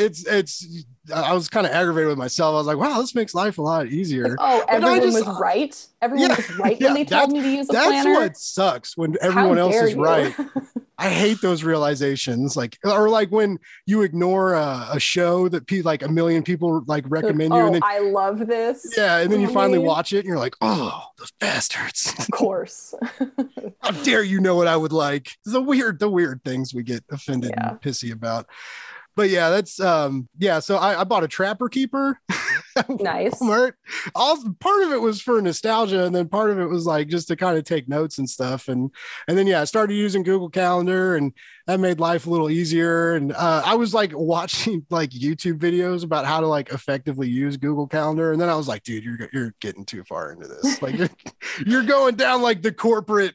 the corporate organization rabbit hole. Like we got to keep it a little loosey goosey because part of my success is not knowing what I'm doing half the time. I mean, that keeps things, it keeps things fresh. It keeps things honest, keeps you on your toes. My friends always ask me, so like my friends don't really read comics, but they like the podcast, and I have good friends, so they like support this. They like to listen and tell me about it. Shout out to friends. Yeah, right. It's nice to have them around sometimes. Yeah. I cook really good food, so like I make them dinner and they listen to my podcast. Perfect. But they're always like, oh, like what are you going to talk to them about? And I'm always like, I don't know. Like I was like, I read the book. Like I'm ready to talk about the book and stuff I liked about it and what the creative has going on. But like, I mean, I really like to just kind of go where the conversation goes. I said, luckily I don't know how to shut up. So like, I don't have like a dead air problem usually, but I definitely am not one that's like, I'm going to write out 10 questions and like, like I just want to have a conversation. Not fun to listen to either. Yeah. I don't think that feel would be kind of natural. Yeah, exactly. Which supposedly that's what I get. That's the feedback I get is it's just like, they're like, oh, you just like talk to people. And I'm like, yeah, that's a podcast. Like, it's all going according to plan. Yeah. Like who would have thought? Like, which is funny because I used to never want to do this because I work. So my day job, I remotely run home inspector offices. So like I book home inspections all day and talk on the phone. Mm-hmm. And for a long time, like people would be like, oh, you should come on my podcast. And I was like, no, like when I'm off work, I don't want to talk to anybody. And then again, like, the things people tell us and then we do it and it clicks. And I was like, oh shit, I'm good at this. Aren't I? Damn it. I was like, I should have listened to people before. Okay, all right. I could have got a jump start. But yeah, it's really cool. And what I think is cool is like one of my favorite parts of grad school was like the writing workshop and getting to talk to creatives and when we would have like guest lectures and stuff. And I was paying a lot of money for that. And this interactions with you all and like the Kickstarter creatives and people in this field that I'm really passionate in and love, I get so much more out of these conversations than I did even in grad school. Like I learn a ton. It just makes me excited about comic books and it's time to start charging your listeners. Right. Yeah. Like, got to do that Patreon. No, maybe one day. I'm not Patreon level yet. Maybe one day. I don't know. I just to plug my own Patreon for a second. I do have, I highly recommend it, especially if you have like a core group of people who are willing to throw you $5 every month. Like it's very rewarding and it's nice to have like a little community of people. Shout out to my patrons. I love you guys. But yeah, it's wild what what you can get away with when you're just like doing the things that you want to do. Like I mean that's again my whole thesis. It's just like, oh, okay, can I just do what I want? Nice. Now you can. Yeah. Right. The fear is the mind killer, right? Like now that fear is gone, you can let that wackiness free, and you've like you said, you found the niche, you found the market. I'm great. I was hoping that other people would be interested, and I'm very thankful that it's not just me who wants to watch a bunch of like raunchy ass fantasy characters make fun of each other and make out. Yeah, definitely not. No, it's definitely not just you. Like that's a wildly like lucrative market, I think. I'm here to corner it. What so you mentioned your Patreon. So like we're here to promote you and your work. So let's talk about that. What kind of things can people pay you money for, and what little exclusive Kendra tidbits can we get from your Patreon? So my Patreon, just patreon.com/Kendra W. Candra. It's my handle everywhere. But it's gone through a number of iterations. I've had the Patreon running since like 2016, I think. And it's like gone through a bunch of like for a while I was offering postcards, and then that became, again, I hate fulfillment, so that had to stop after a while. And then for a while I was doing like autobio comics. So it's like when you access my Patreon, you get access to a ton of random shit. But currently, and up until just recently, it's actually been behind the scenes and in process real hero shit work. So if you join my Patreon, you can get a ton of sneak previews of the book, and as well as like sketches and like the pencils that I was working on and like how the things changed. I have like some in process videos and stuff. And it's a lot of fun. It's a nice place to like have, you know, for the most part, it, as far as I can tell, people are basically using it as a tip jar for me, which is really nice. They're not expecting a specific thing from me, which is great because I change my mind constantly about like the kind of content I want to put up there. But it's been amazing it was really, really fun to have, be working on real hero shit and be posting this stuff and talking with people about it, talking about my process, having people get really excited and be like, oh my God, I love this character or whatever. It was like, really needed that emotionally as I was like in the mines working on this book. So I mean, I highly recommend all patrons $1 and up get access to all of my content. And I think I might be making a spicy bikini tier drawings on my Patreon at some point, but I keep threatening to do that and then not following through. So maybe when the Kickstarter is done. That's another deal that's oddly popular. So I'm a big fan of like pinup covers, but like clothed pinup covers, and that's like the new Kickstarter like there's so many like nude variants on Kickstarter, and I almost always like get one. I'm like this is gonna be the first one. I'm gonna finally get this nude, and they're like astronaut. Like you're paying like $35 after shipping for comic book boobs, and it's like I want to do. You're supporting the arts. Yeah, you're supporting the arts, right? I mean, one of my dear friends, Babs Tarr, has made absolutely like what an inspiration, and she's been my inspiration for making a spicy tier for a long. She's been encouraging me to do it, and like God bless her. And she's amazing. I mean, she's awesome. Like everything she draws is gorgeous. So it's. I mean, I would be in good company, so we'll see. I mean, we'll see. Maybe a boob. Who knows? A single boob. Sort of. Spoiler alert. We get that in there's boobs in this. There's book. Boobs. There's some nudity. There's some hot. There's a little bit of boob. There's a lot bit of boob. Yeah. She's a well endowed lady. Bless her. My screen steamed up at that part. I was like, which is funny. They say like the sign of being a good writer is when you can use cliches for your own good and they don't feel like cliches. And that scene, the one tent being ruined and the rain, and I was like, know where it's gonna go, but it's like it was great. Love it. I mean, I'm a big fan of like fan fiction and that whole scene as well. And people make it's sort of this like self-deprecating sort of like, and there was only one bed. It's like, oh, like I've never read that one before. But it's like it's a trope for a reason. It's fun. It's like it's it's coming, and you're still just like, oh, what's gonna happen? Well, and how we got there too, like because she gets mad, right? And she's like holding it when I want to like talk about it, but I don't want to spoil this great moment. Hey, but, maybe I'll return to the podcast when the book comes out in the spring, and then we can spoil everything for everybody. I know. That's the dream. I'm like biting my tongue because there's so much I want to talk about the book, but it's like not coming out for another like 6 months. So yeah, I mean, maybe 6 months. I don't know. It's coming out spring. That's another cool deal. Like I got to. I was also really pumped. Also, kudos to you, your team, your promo team. I get so many requests, and I have to turn them down sometimes because it's really hard. Like, how am I going to talk to somebody for an hour or an hour and a half or longer if like you don't have any work for me to go over, or you have this idea for a Kickstarter, but it's not made yet. And I feel bad. Like I have to like turn that down. And I was very surprised with the original graphic novel format. Like your promo team was like, boom, here you go, read it, get ready for the interview. Like that was cool. Like you guys did that shit right. Thank you. Yeah. I mean, Superfan Productions and David and Hannah have been absolutely incredible. They're rock stars. So thankful that we got like a Boing Boing write-up. We got a Mary Sue write-up.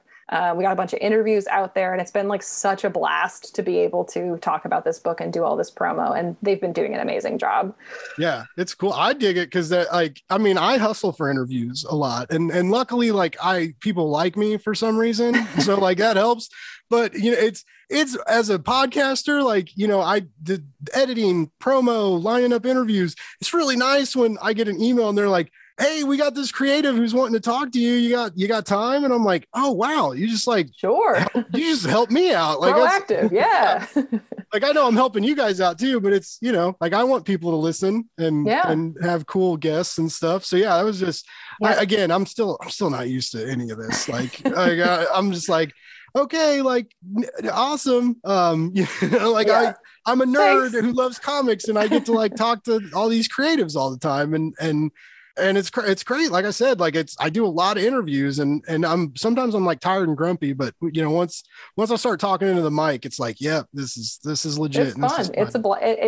It's been such a blast. I had our book came out in Tell No Tales. My last book came out in February, and it was pre-vaccine COVID. So it was really hard to kind of we did a couple bookstore events and stuff, but it was hard, and we didn't get out there that much. And it's been so much fun to be able to talk to so many people about this book, about something that I'm so passionate about, and having people take me seriously when I'm saying shit like, I don't know, there's dick jokes in it.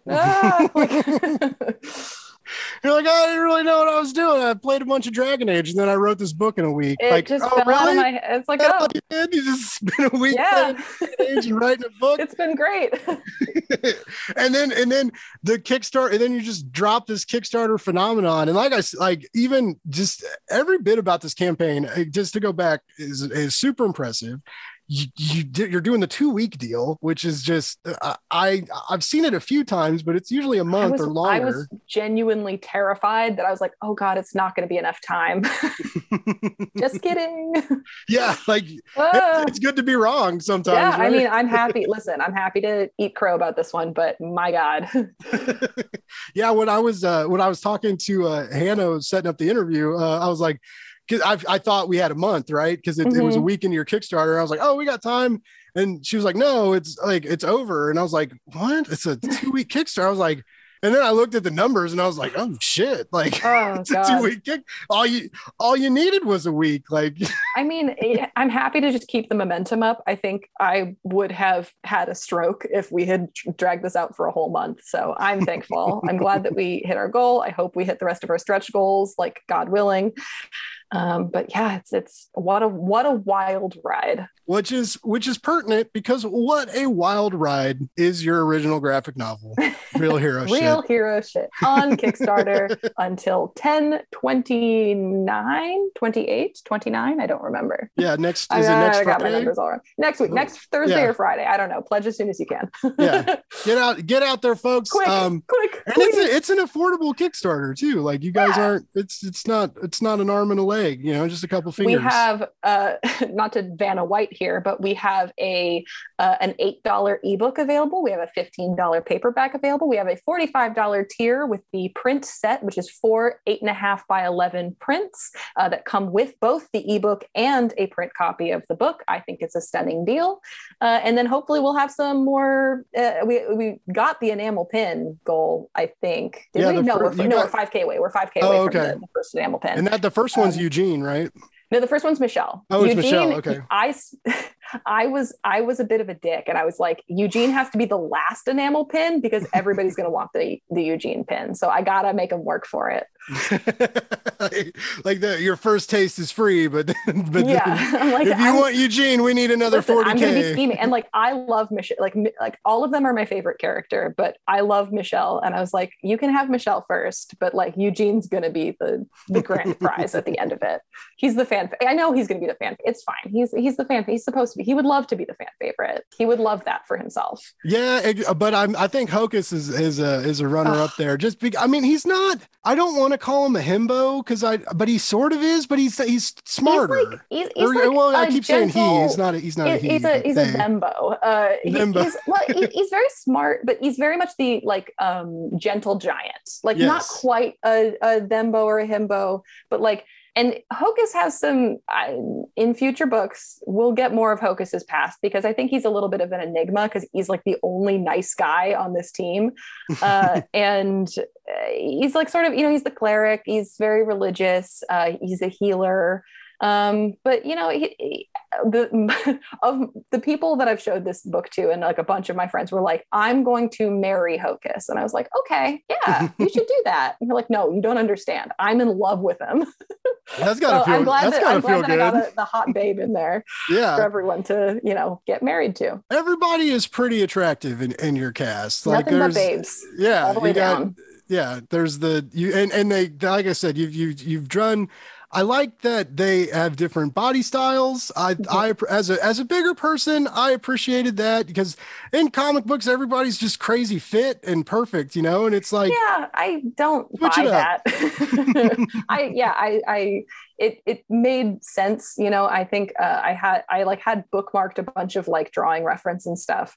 But like Ani's a little bit chubby. Hocus, I think, is solidly in like the sort of like muscle fat category. Like he's built specifically like a baseball pitcher, like a thick set or like a power lifter type or strongman type, which you need a very strong core to lift a hammer that size. You're going to need a very like sturdy core. Yeah. And then Michelle is kind of like slender and like lithe. And then Eugene is sort of classic, like, Dorito, like Captain America Dorito shape. And abs. And abs. Gotta have the abs. He's got the abs and he looks good with his shirt off. It's fine to say. You gotta purple and sexy. It's good. He's got the horns. He's got the chest hair. He's got the abs. Like, okay, we get it, Eugene. You got a perfect ass. Okay. Well, Kendra, like this was so fun, and I'm so glad this happened. I know. I was like, oh shit, I've kept you on for 2 hours. You're never going to get that time back. I apologize. Well, it was amazing to talk to you. Thanks for having me on the podcast. Hey, thank you for sharing your book with me because like I said, it just made me feel good. It made me laugh. It made me a little emotional. It made me excited for the fantasy genre, which I'm just fantasy genre in comics. I'm just beginning to explore more. I've always liked the movies and Conan and all that fun stuff. Game of Thrones, like we talked about earlier. Save for the last couple seasons, but that's a whole different story. We don't talk yeah, we don't just shh. But it's I think you've done a great thing for genre fiction. I think you've done a great thing for Kickstarter to show more people that Kickstarter it's not just self-publishing, it's its own thing. It's weird, it's different, it's wonderful, and there's never been an easier time to tell your story right now because of Kickstarter. And I think it's good to know that people can find success on it. Yeah, I mean, it's an incredible way to self-actualize and self-advocate, and I think it puts a lot of ability into hands of independent creators who don't have to rely on a publishing industry that can be very difficult to break into. So I'm very happy to be a part of it. Well, that's awesome. Again, I think you deserve it. You've done some awesome hard work. I'm there for future and past projects now. Like I want to read your pirate tale and you absolutely should. It's a book for kids, but I think it has plenty to appeal to adults as well. So I've been reading some all ages fiction lately in the graphic medium, and every single one of them makes me cry. Like I'm like the all ages is like deeply emotional, and you don't expect to be moved you expect it to be all kittens and puppies, and then it's like, oh, ow. Yeah, it's like kittens and puppies, and then the kittens and puppies die, and then you have to like learn to deal with your emotions. Yeah, there's like really hard. Yeah, Telltale Tales is great. I loved working with Sam on it. I think it's a really, really good book, and I'm still very, very proud of it. And I'm so thankful that got to be my first long form graphic novel. And I highly recommend, if you have any kids in your life, or if you're just interested in picking up some more books, it's available in libraries and stuff too. So you should check it out. Bam, you heard it here, folks. All right, so Kendra, as the polite podcast host that I am, this is the part where I say, where can we find you? Where's a good place to follow you? Where's your internet hub, names, Patreon? Where can we give you money? Like all that good stuff. Well, I am basically everywhere at Kendra W Can Draw, like KENDRAWCANDRAW. I know it's very long and complicated, but also my name is Kendra Wells. If you Google me, it'll come up eventually. And it really will too, because you're like a fucking rock star, and your resume speaks for itself. So if you Google Kendra's name, you're gonna get there places to go. And not like shady, slanderous stuff either. No, just like, it's usually good stuff. I'm at Kendra W Can Draw on Twitter, on Instagram. The Kickstarter is up now for Real Hero Shit. It is running for the next week or so, the 28th or the 29th, maybe, who knows? And Patreon, Kendra W Can Draw. Come check me out. Come hang out. Say hi. That's pretty much it. Awesome. You know what, folks, if you've never listened to me before, which is, I don't know what you do when you download these episodes, but this is a Kickstarter worth backing. It's fun. It's got love and heart and sass and sex and steam and action and big hammers and swords and magic and evil priests and stuff, all great flavors that go great together. Yeah, religion is bad, fantasy's good, magic's awesome, elves are great. Seriously, thank you so much. This was so fun. Best of luck in your future endeavors. Blake's Buzz is always going to have a place for you for a new Kickstarter, or just if you're bored, whatever's clever. I hope you get to continue this world, because I can tell as a reader that you're very attached to these characters, and I think that's why they're so great on the page, is because they were made with a lot of love and a lot of talent and a lot of care. And you're a great storyteller, and I love your art, and you're just super cool. And I hope you make another. Much. I hope you make another $40,000 because you're awesome. Me too. Well, thank you so much for having me. You are welcome, Kendra. Everybody, download this, or not download the Go back to Kickstarter. Download it later when it comes out. You can't do that yet. Real Hero Shit, one of the coolest titles in comics right now. It's super metal. Kendra, I wish you the best. I hope you have an awesome weekend, and thank you again. This was super fun. Thank you.